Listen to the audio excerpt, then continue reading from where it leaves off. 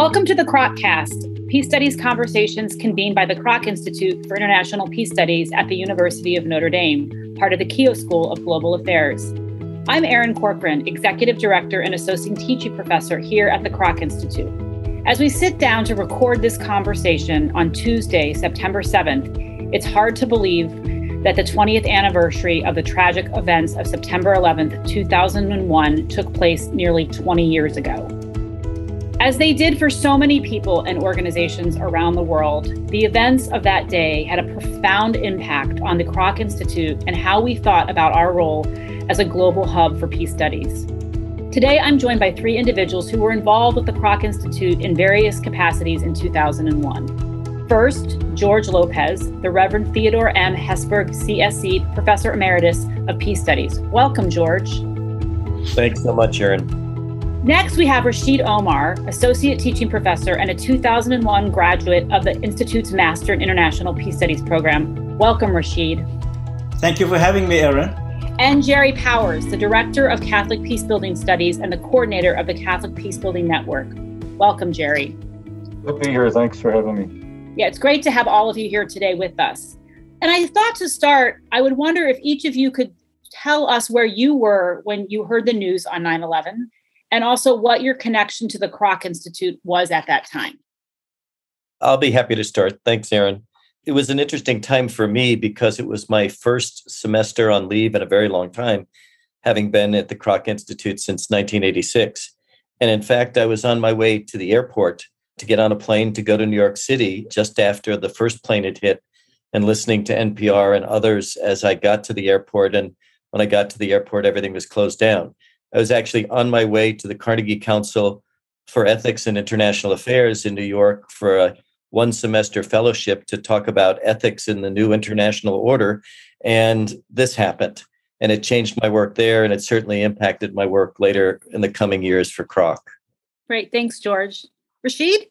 It was very surreal for me. I just arrived in the United States as a graduate student in the Master's Program for Peace Studies at the Kroc Institute in August 2000. So on September 11, 2001, I'd just been in the United States for barely 13 months. And I was just graduated. At that time, our master's program was very intense. It was a one-year program. So I just graduated and was appointed as a coordinator for, and you won't believe it, a program on religion, conflict, and peace building. And this thing happens, and it's as if the whole world is blowing up in my face. But deep, deep anguish, that's what I felt, especially as a Muslim, as an imam, practicing imam back in South Africa. It was deep, deep anguish. I went to bed that night praying that, even though the evidence was already emerging, that it was a group claiming to have affiliation with Islam, praying that it wasn't Muslims who had done this awful, awful, awful act. Of course, in the days, it became clear, that it was Al-Qaeda and Osama bin Laden. And so there was really deep fear. I remember, I think George will remember, a colleague of ours, was a student of mine from Iran. And he didn't feel comfortable going back to Iran at the time. And on the same day, September 11, 2001, he had gone for an interview to Chicago. And of course, the offices was closed. So he came back. He was very, very afraid that he wouldn't even find sanctuary in the United States as a result of that. I remember also we had a new cohort of students who just arrived early August. So they had barely been there for 1 month. And we stayed behind, had to provide some kind of solace and comfort. Yet we ourselves were feeling this deep anguish and I should say fear. Yeah, sure. Yeah. And Gerry, where were you at on 9/11, and what were you doing in your connection to Kroc? I was in Washington, D.C., a couple miles from Capitol Hill at the Bishops' Conference, the U.S. Catholic Bishops' Conference. I was director of the Bishops' International Policy Committee. And we were very busy that day because the Bishops' Administrative Board, which is about 60 bishops who run the conference in between the general meetings, was meeting at the Bishops' Conference that day, and we had a busy agenda with them. I was in Washington, D.C., and I was watching TV like we were all watching TV like everyone else, very afraid about what would come next and unclear about what was happening, but also afraid about the planes that were still apparently approaching DC. We kind of were very close to the center of it all. And I had neighbors who were firefighters who went down to the Pentagon to work on to try to help put out the fire there. And of course, you had all the chaos in Washington, D.C. at the time. And my connection to Kroc is I'm a graduate of Notre Dame, law and theology. And since I graduated, I'd spent a lot of time working with the Kroc Institute on the ethics of use of force, religion and conflict, and other issues. Great. Thank you all. Rashied, you alluded a little bit to this about the students, but I was hoping that maybe you could talk a little bit more about what the student response was on campus here at Notre Dame, and how did Kroc Institute master's students engage with the news and sort of process the subsequent U.S. response together? If you could share a little bit about that. As you know, I mean, at the Kroc Institute, we have this master's program where at the time in 2001, we had 20 students from all over the world. I mean, they could be in about 2 or 3 of them from the United States, but the bulk of them, 16, 17, were from all over the world. I mean, and we'd never been in the United States before. So this, as I said, I mean, I was there 13 months, but some of my other colleagues had just arrived. They were fresh. They were kind of in their orientation program. I must say that one of the things that helped us a lot at the time is that, of course, things are different now. We used to live together in a peace house, what we call the peace house. It was off campus, just along Notre Dame Avenue. And the program was designed at the time also for students to actually, meet together regularly. So we lived together. I, of course, lived, a little bit on my own because I had my family, but we lived together and we met, once a week. Anne Hayner was very instrumental in that. And so, shortly after, I think maybe 2 days later, we called a meeting. And of course, we had something called a common room where we used to meet. And so we discussed it. We provided some, Anne was very good in that sense, provided some guidelines as to how the university could provide some resources for us if someone needed to speak to someone. And each one of us had an opportunity of sharing how we felt. So I think we found a lot of solace and comfort in each other and also in our professors. And as I said, all of this was coordinated by Anne Hayner. But it was a very difficult experience. I mean, it took a couple of weeks for us just to ground ourselves again and to feel, because there was all of these reports about reprisal attacks, especially for those of us who, were Muslims. Great. Thank you, Rashied, for sharing with us. So each of you, I think, were engaged in some way with advocacy during that season, from writing to taking high-level meetings to speaking at public events. And so I'd like you each to share a little bit about what that engagement looked like and the types of responses you were receiving. And Gerard, I'd like to start with you and your role with advocacy with the bishops, and if you could talk a little bit about your work there. Well, as director of the U.S. Bishops' International Policy Office, I helped draft the bishop's statements on 9/11 and then the Iraq intervention in 2003, which the Bush administration tied to 9/11. And so there are 3 key issues that we were focused on. One was religion, conflict, and peace building. And that wasn't a new issue for the U.S. bishops. We had worked a lot on the former Yugoslavia, Northern Ireland, the Middle East, and elsewhere. And in the mid to late 1990s, as the Kroc Institute was becoming a leader on the topic of religion, conflict, and peace building, I and others at the Bishops' Conference were increasingly in close dialogue with the Kroc Institute on the topic. And after 9/11, the Kroc Institute was especially helpful on these issues of religion and conflict, especially religious extremism. The second issue was the use of force against global terrorism. As with many others, this was a new issue for the bishops, especially because this was a new kind of terrorism. It was a global terrorist network that was motivated by a contemporary form of holy war without limits. So it was a new kind of challenge that the U.S. bishops had not addressed. And it was clear that the usual security responses, containment, deterrence, and the like would not be very effective against such an amorphous global network of terrorists. And it also seemed clear that the standard international law response to terrorism up to that time, which was treated as a crime, not an act of war, also might not be suitable. And so we were faced with the issue of whether a standard just war analysis of U.S. military intervention in Afghanistan would be sufficient, or whether you needed a new kind of moral analysis to deal with this issue. And the Kroc Institute was one place I turned for help. I have to admit that I was not convinced that a purely policing or peace-building approach would work, as some at the Kroc Institute were advocating.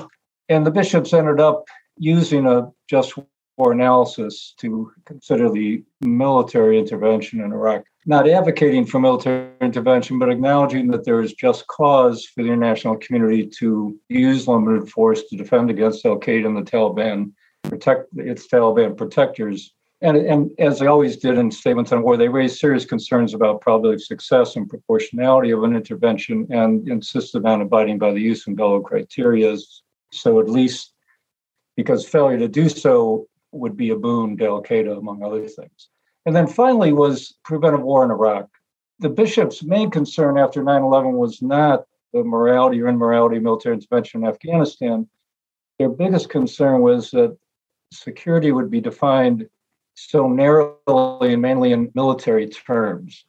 And they advocated with many at the Kroc Institute in defining security much more broadly so that it looked at the roots of terrorism. And the over-reliance on a military approach to security was evident in Iraq when the Bush administration promoted this really radical notion of the legitimacy of preventive war. And the U.S. bishops had relied heavily on George Lopez and David Courtwright's work on economic sanctions in their work on the Iraq embargo. So it was natural that we would continue to work together in Iraq, which we did. And one concrete example of that was George and I spent a week running up and down California in February 2003, about 3 weeks before the war started, speaking about Iraq to universities and parishes and like. And that was one part of what I think was the most organized local activity on an issue of war and peace, at least in the Catholic community, since the Bishop's Peace Pastoral in 1983 on nuclear weapons. Great. Thanks so much, Jerry. And, I want to turn now to George. Jerry alluded to him and then actually spoke directly about some of the work that they did. But one of the things that Jerry talked a little bit about was sort of the different views on sort of the immediate response that the U.S. government should be taking, and sort of Jerry sort of teased out sort of where the bishops came out on their. But George, I wondered if you wanted to talk a little bit about what sort of you were advocating for, and maybe if you want to elaborate sort of on the Iraq war as well. Yeah, and I was kind of trifurcated in that month of September and following October, November, because of, as I mentioned, being technically on leave from campus and based at the Carnegie Council in New York. My work at the Carnegie Council, which was to help define a new ethics for the coming decade in international affairs, immediately zeroed in on 9/11. All of us at the council did that. And of course, you were based in New York, so it was very important to do that. And that started me thinking on a number of issues that I would write a lot for the council on, as well as a speaking tour that fall and continued the following year on what happened in the broader sense of challenges to ethics and warfighting and where were we going. Probably the most poignant dimension of that was by the end of the month, speaking at the famous 92nd Street Y to a crowd of 600 people, a panel of us, including Richard Falk and others, talking about why New York, why the United States, and under what conditions. Some quite contentious and important issues that also came up here on campus. And my second experience, I think, of note was just the 48 hours of being delayed on campus, not being able to get to New York, and the turn of so many local news stations and others to who they could find at Notre Dame who could speak to these issues, and being on a variety of programs until late in the morning and trying to help people in the community while we were all trying to learn exactly when, why, and how to process some of this. And that turned for me, to lots of questions about ethics. And as Jerry mentioned, I was involved in this partly through an essay I'd written in America magazine, where I talked about the dynamic of being associated with a new kind of ethics. And one of my motivations in writing the article was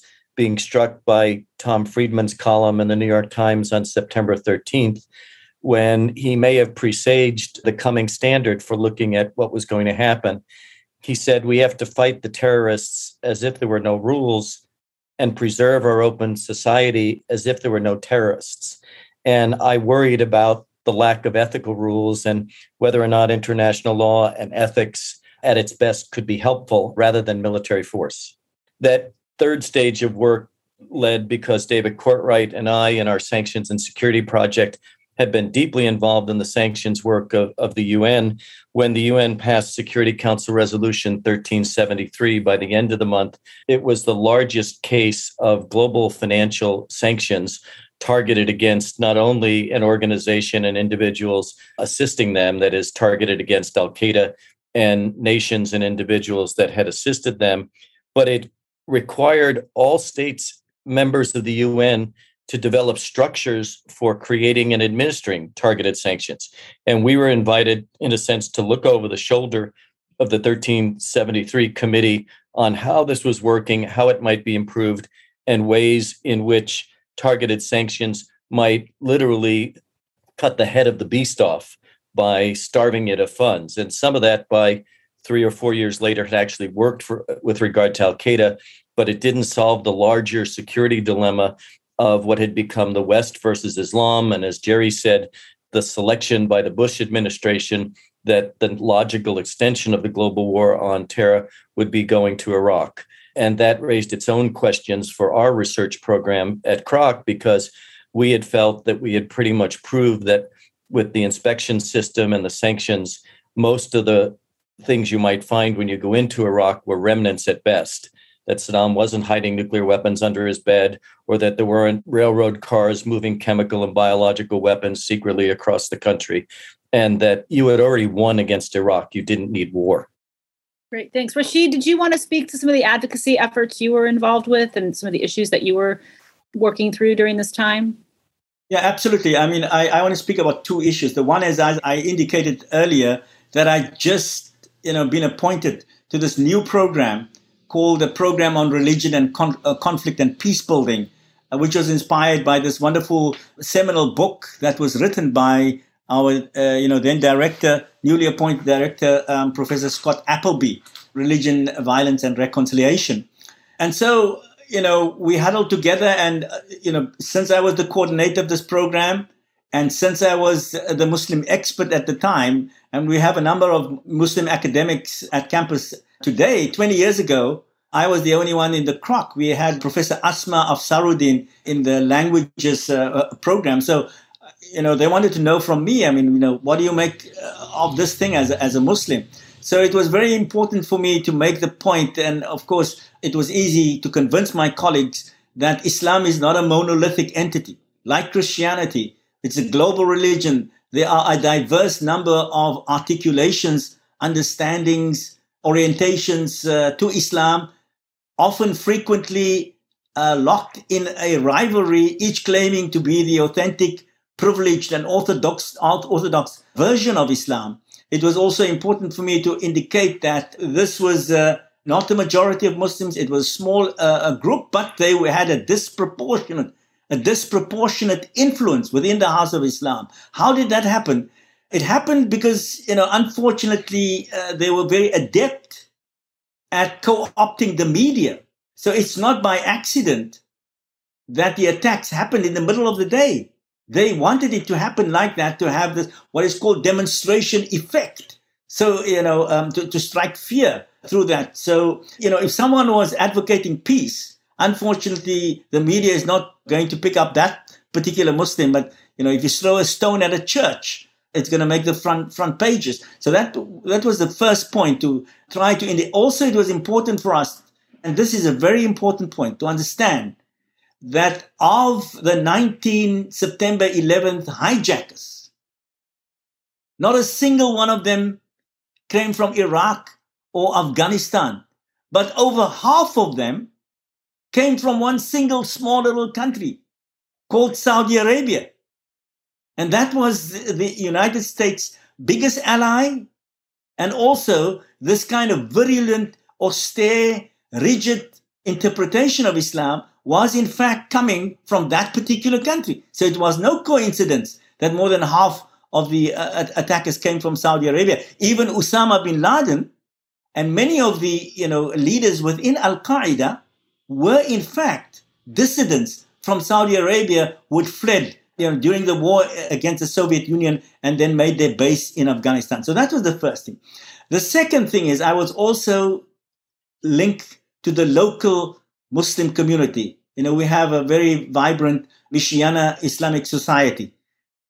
And so going to the mosque, I'd been going to the mosque every week, and it was very tough for us to go to the mosque.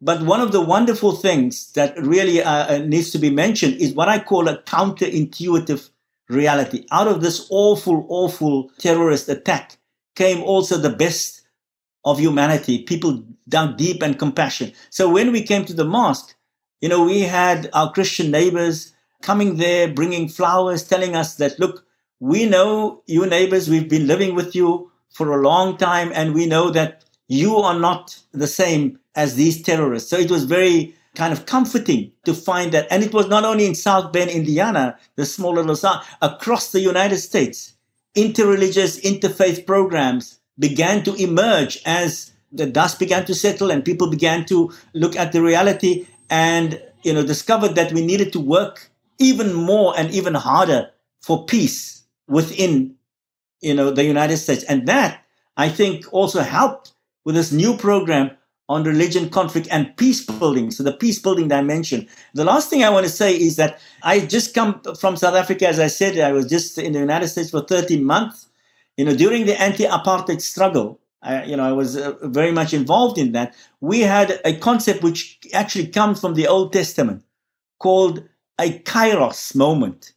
Kairos is a Greek word which means a moment of crisis, but it also means a moment of opportunity. So we also saw those months, after September the 11th as an opportunity for us to kind of, dig deep and to look at new ways at doing peace building. Great. Thank you so much, Rashied. I want to turn a little bit back. So you sort of talked about the response in the local community as well as sort of some of the larger conversations within the Muslim community. Jerry, I was wondering if you could speak a little bit about the Catholic Church's response to 9/11, sort of from where you were at.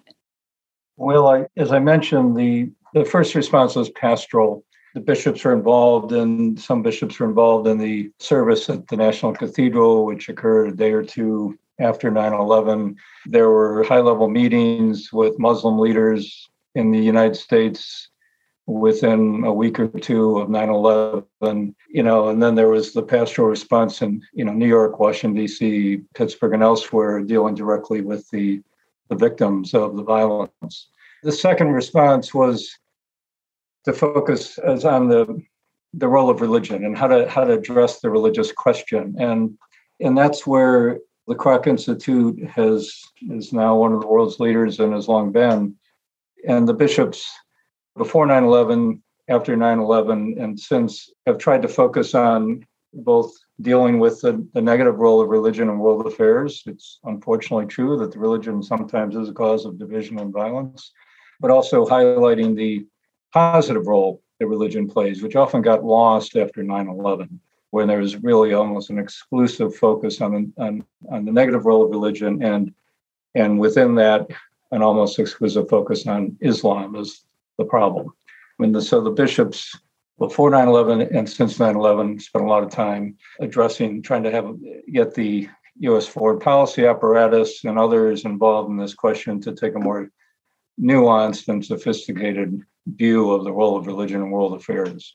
And then the third is the question of the use of military force. And again, the bishops said that there was just cause for force after 9/11 in Afghanistan, but raised other concerns, just war concerns about probably success in life. Then the bishops opposed intervention in Iraq mainly because it was justified in part by this really radical notion of the legitimacy of preventive war.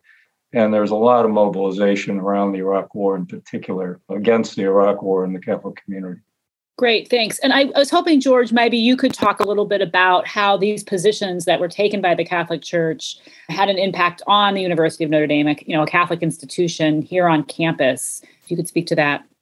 Sure. Scott Appleby did a great job as director of the Kroc Institute, organizing in the second or third night after the terrible attacks, a big forum, a campus-wide forum where we had an overflow of students in the largest auditorium we had available at the time in DeBartolo Center. I think Rashied will remember this as well. And a number of us served on the panel, and we gave some introductory remarks. We must have gone on for an hour and a half of question and answer after. Some of the questions did focus on what's the appropriate Catholic response.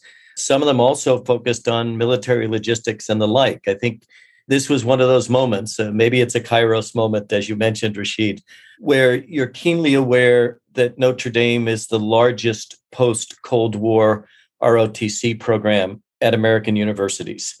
We have all the service branches. We have them in large numbers.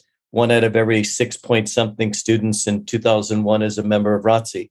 And so a lot of the questions back and forth was very much about not only just war issues, even of conscientious objection, and it was wide-ranging in mixing political and military action with questions of faith. I remember some really important and poignant questions where I was taking some positions that weren't popular about response and maybe a more restrained military response for particular reasons. And one young faculty person asked the question whether or not, in hearing me, hardworking Catholic parents who sent their children to Notre Dame should be hearing from professors that our response to this Pearl Harbor should be anything but maximum. And that demanded, it seemed to me, a logistical and a theological kind of answer. But that was typical of the discussion I think we had. It began there and it continued not only for the rest of the year, but in my own case, I created the following fall a course called Terrorism, Peace, and Other Inconsistencies, where I thought these things could emerge. There was certainly a literature and praxis emerging. There was the March to the Iraq War. That course, in its very first session, had 176 students flowing out of the auditorium in the library at the time. And it remained for over a decade a pretty popular course. I learned later that students nicknamed it TPI as a quick way to identify the course. And there was some marvelous discussions and I think some launching of careers in various forms from that course and certainly from others offered by Kroc. Great. Thanks for sharing sort of the Kroc's response as well as sort of university and student engagement with that response. Rashied, I don't know, as someone who was newer on campus and a recent graduate of the program, if you also wanted to share some, and also a new director of this program, your thoughts are sort of on Kroc's response or the reaction to Kroc's response, or just help paint a picture of sort of what was going on campus at Notre Dame. Yeah, I think that, I felt very safe in the Kroc Institute. I mean, we because, of the nature of the Kroc Institute, we were, not as large as we are today. We were a small little family. And so I felt very much supported as a Muslim, as part of the Kroc faculty and so on. And as George indicated, we had some wonderful programs. And particularly, I want to point out, even though there was robust debate and there were diverse perspectives, I think for me, what stood out and what was very encouraging is that young undergraduate students, in fact, were grappling with these issues and were very creative in their response as far as peace is concerned. So that gave me a lot of hope. As George indicated, I mean, young people responded positively. They wanted to know more. They were curious about this, and that gave me hope. And even in the classrooms and in the lectures that we had, the kinds of questions that emerged was a clear indication that people were thinking deeply. So it was not merely a response of, as we saw, war in Afghanistan, war in Iraq, but also deep introspection as to U.S. foreign policy and the asking of difficult questions. If I remember, George maybe want to mention a little bit about this. George then dragged me in a couple of years later when we were looking at students who were interested in studying at Notre Dame. And for some years, I think I taught part of this global studies program, and people, young students who just graduated from high school were very, very interested in understanding this about Islam. And in fact, as I said, they were very curious and they were very, very committed to peace. Maybe, George, you want to mention about this global studies program? Yeah, and just before you went into that, it's exactly what popped into my head, Rashied, is we had created the Global Issues Program in the summer of '98 as a vehicle for the admissions office to identify a high performance academic, Catholic involvement, and various other things of students and attract them to Notre Dame. And I think the willingness of the admissions office, the university as a whole, to help us change that week-long experience where 40 students live together, confronting these issues on campus, rather than hop around to different global issues, which what we did the first 4 years. By the summer of 2002, there's Rashied and I together talking about spending a week about Islam in the West, religion, politics, society, culture, and their engagement in this was just outstanding. But the willingness of the university to trust this approach as a recruitment device not only yielded some great students, but I think it spoke to the willingness of Notre Dame to say, we are vulnerable but participatory and engaged in the public square, as it should be for Catholic thinking in America. So I was hoping that all of you could comment or reflect upon how the events of 9/11 and sort of the responses to these events have changed the field of peace studies, and sort of how, in what ways has it been transformative? If you just sort of comment on that, that would be great. I think it partly depended on where the academic program at colleges and universities or the research had been to start with in peace studies. If it was a program and the thinking was about peace and conflict studies, then the conflict studies dimension of what terrorism brought as a challenge to peace, that became the focal point of many.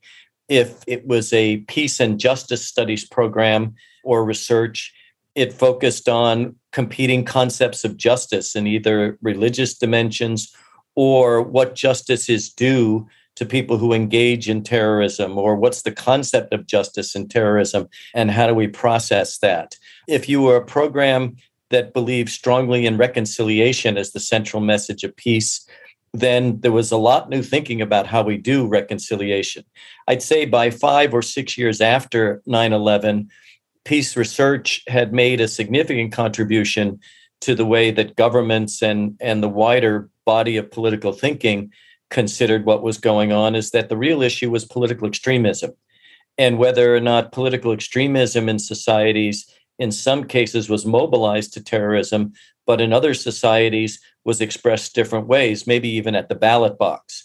And then that led us to a focus on what leads to political extremism, particularly the structural factors of underemployment, maldevelopment, prejudice, maybe even dictatorial rule, driving groups and minority interests to this form of political expression because all other doors are closed to them. So by the mid to late 2000s, we were looking at the structural, economic, sociocultural, and religious dimensions of violent extremism and trying to tackle that as a central problem of establishing peace with justice.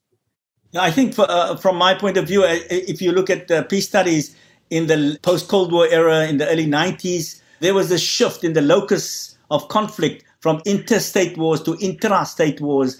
There was the war in the Balkans, genocide in Rwanda. So identity conflicts, culture and religion became an important phenomena in the 90s. And 2001, in fact, just reaffirmed that position. And in fact, religion became an important part of the analysis of understanding conflict. What at the Kroc Institute, we had, I think, an advantage is, whereas before political scientists, religion and conflict wasn't much on the radar screen. Now they were reducing everything to religion and particularly Islam.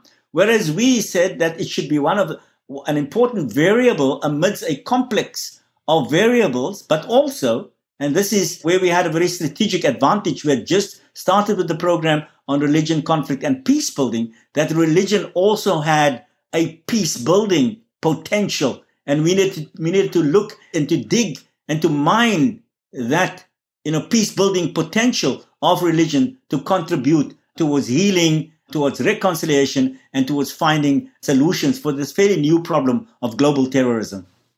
Yes, I agree with that. The identity conflicts focus a lot more attention on the need to be literate about the role of religion in world affairs.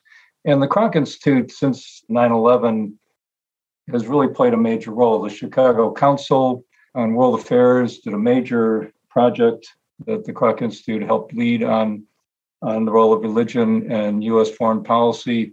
And the members of the Kroc Institute were also deeply involved in State Department committees that were established to look more deeply at the role of religion in conflict and peace building in the 2000s and 2010s. And, part of the message was to look at both the positive and negative roles of religion, not just negative role, but also, as Rashied mentioned, to really understand particular religious actors, to go take a deep dive into sort of single identity peace building, if you will. And that's why the Kroc Institute started the Catholic Peace Building Network starting in 2002, and it was formalized in 2004. It's just one of many efforts that the Kroc Institute has made to really go deep and understand from within different religious traditions, religious actors, the role they play, both positive and negative, in contributing to conflict and also promoting peace. I think there are also two foreign policy lessons that we've learned since 9/11. And one is that there's a difference between the ethics of intervention and the ethics of exit.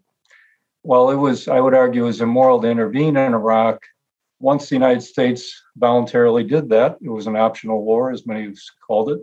It became an occupying force de jure and then de facto. And so the U.S. had taken on voluntarily new responsibilities to promote the common good, not just of the United States, but of the Iraqi people. And the same was true in Afghanistan. But unfortunately, in many ways, Afghanistan was a victim of the Iraq intervention because the U.S. diverted its attention and resources to Iraq, and that contributed to the failure to meet its responsibilities toward the Afghan people. And so if the United States had taken seriously its responsibilities toward the Afghan and Iraqi people, one thing that we would have done much more than we did was given much greater priority to a peace-building approach, the kind of approach that you learn in peace studies and the Kroc Institute has long advocated. And a peace-building approach, post-intervention in both cases, I think would have made a big difference and might have saved us from the failure in those two cases that we are now experiencing. The second lesson about foreign policy is Brooks and Wohlforth, an authors, said back in right after 9/11 that paradoxically the attacks of 9/11 and their aftermath gave the United States a new sense of vulnerability, and that sense of vulnerability is still strong in our foreign policy and our politics, yet also affirmed U.S. global dominance. And that led to that combination of U.S. vulnerability and U.S. primacy reinforced tendencies toward a muscular unilateralism in U.S. foreign policy. I think Iraq, Syria, and Afghanistan have proven the moral bankruptcy of that muscular unilateralism, which is grounded in a U.S. exceptionalism. And hopefully we've learned that lesson and we can take a less exceptionalist approach to our role in international affairs and a less muscular approach. And before we sort of wrap this up, there was one more thing I was hoping you could comment on, Jerry, and that is sort of how, if all these events changed the Catholic Church's thinking about its peace witness. I think the Catholic Church is much more focused on what some would call a just peace. Others focus on the nonviolence, and I would call a peace-building approach to international affairs. The Church has long focused on the ethics of war and peace, but now the Church is much more focused on the ethics of peace building. And it's always been focused on both, but I think there's much more emphasis on the peace building now than there was when I got to the Bishops' Conference in 1987.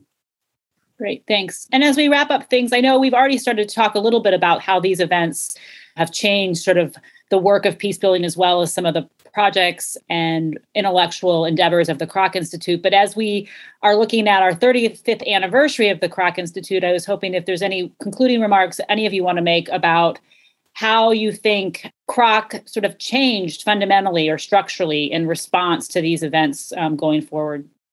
Well, one thing I'll point out is the success of young Abdul Omar Rashied with the program he was in his first year of, 2001-2, and how he helped blossom that program. And then Kroc and the university responded dramatically in a way in which, as Jerry said, we're not only a premier institute with regard to religion, violence, peace building, but also we have 20 years of Rashied going back and forth, which is not only remarkable in terms of the student experience at Notre Dame for having an imam in the classroom, but also his continued commitment to the Islamic community here in town and the embrace of folks at the mosque locally for when he comes. And then at difficult times, like we had, for example, in 2017 with the mandate of no travel from Muslim countries, Rashied steps to the fore and helps interpret for this town-gown relationship what right thinking is of this kind of thing. And so I see that as a remarkable local global connection that we've been able to make that is, for me, peace building and peace studies at its best. I think I would like just to mention, that the dream of the late father, Ted Hesburgh, has come true. He dreamed at the time, and people thought he was crazy, that Notre Dame and the Kroc Institute should be a place where not only Catholics could think, but, Muslims from all over the world could come and think, rethink how to resolve some of the major challenges. And of course, the Kroc Institute now has become that. We've grown. As I said at the time, I was the only Muslim in the Kroc Institute. I think we maybe have more than a half a dozen Muslim faculty members. I mean, we've got the Ansari Institute and so on, which is really wonderful. But, one thing that I usually say this, I like to say this in the Muslim world. I would say to my co-religionists in other parts of the world that I am a Muslim imam. And for me, one of the litmus tests of whether we are doing well in terms of peace building in a Muslim majority context is if you can find a Catholic priest who is at home in an Islamic university as much as I am a Muslim imam at home at the University of Notre Dame and at the Kroc Institute. So this has really been a wonderful journey in my life, and I'm deeply, deeply grateful to the University of Notre Dame, and especially to this, this part of his legacy.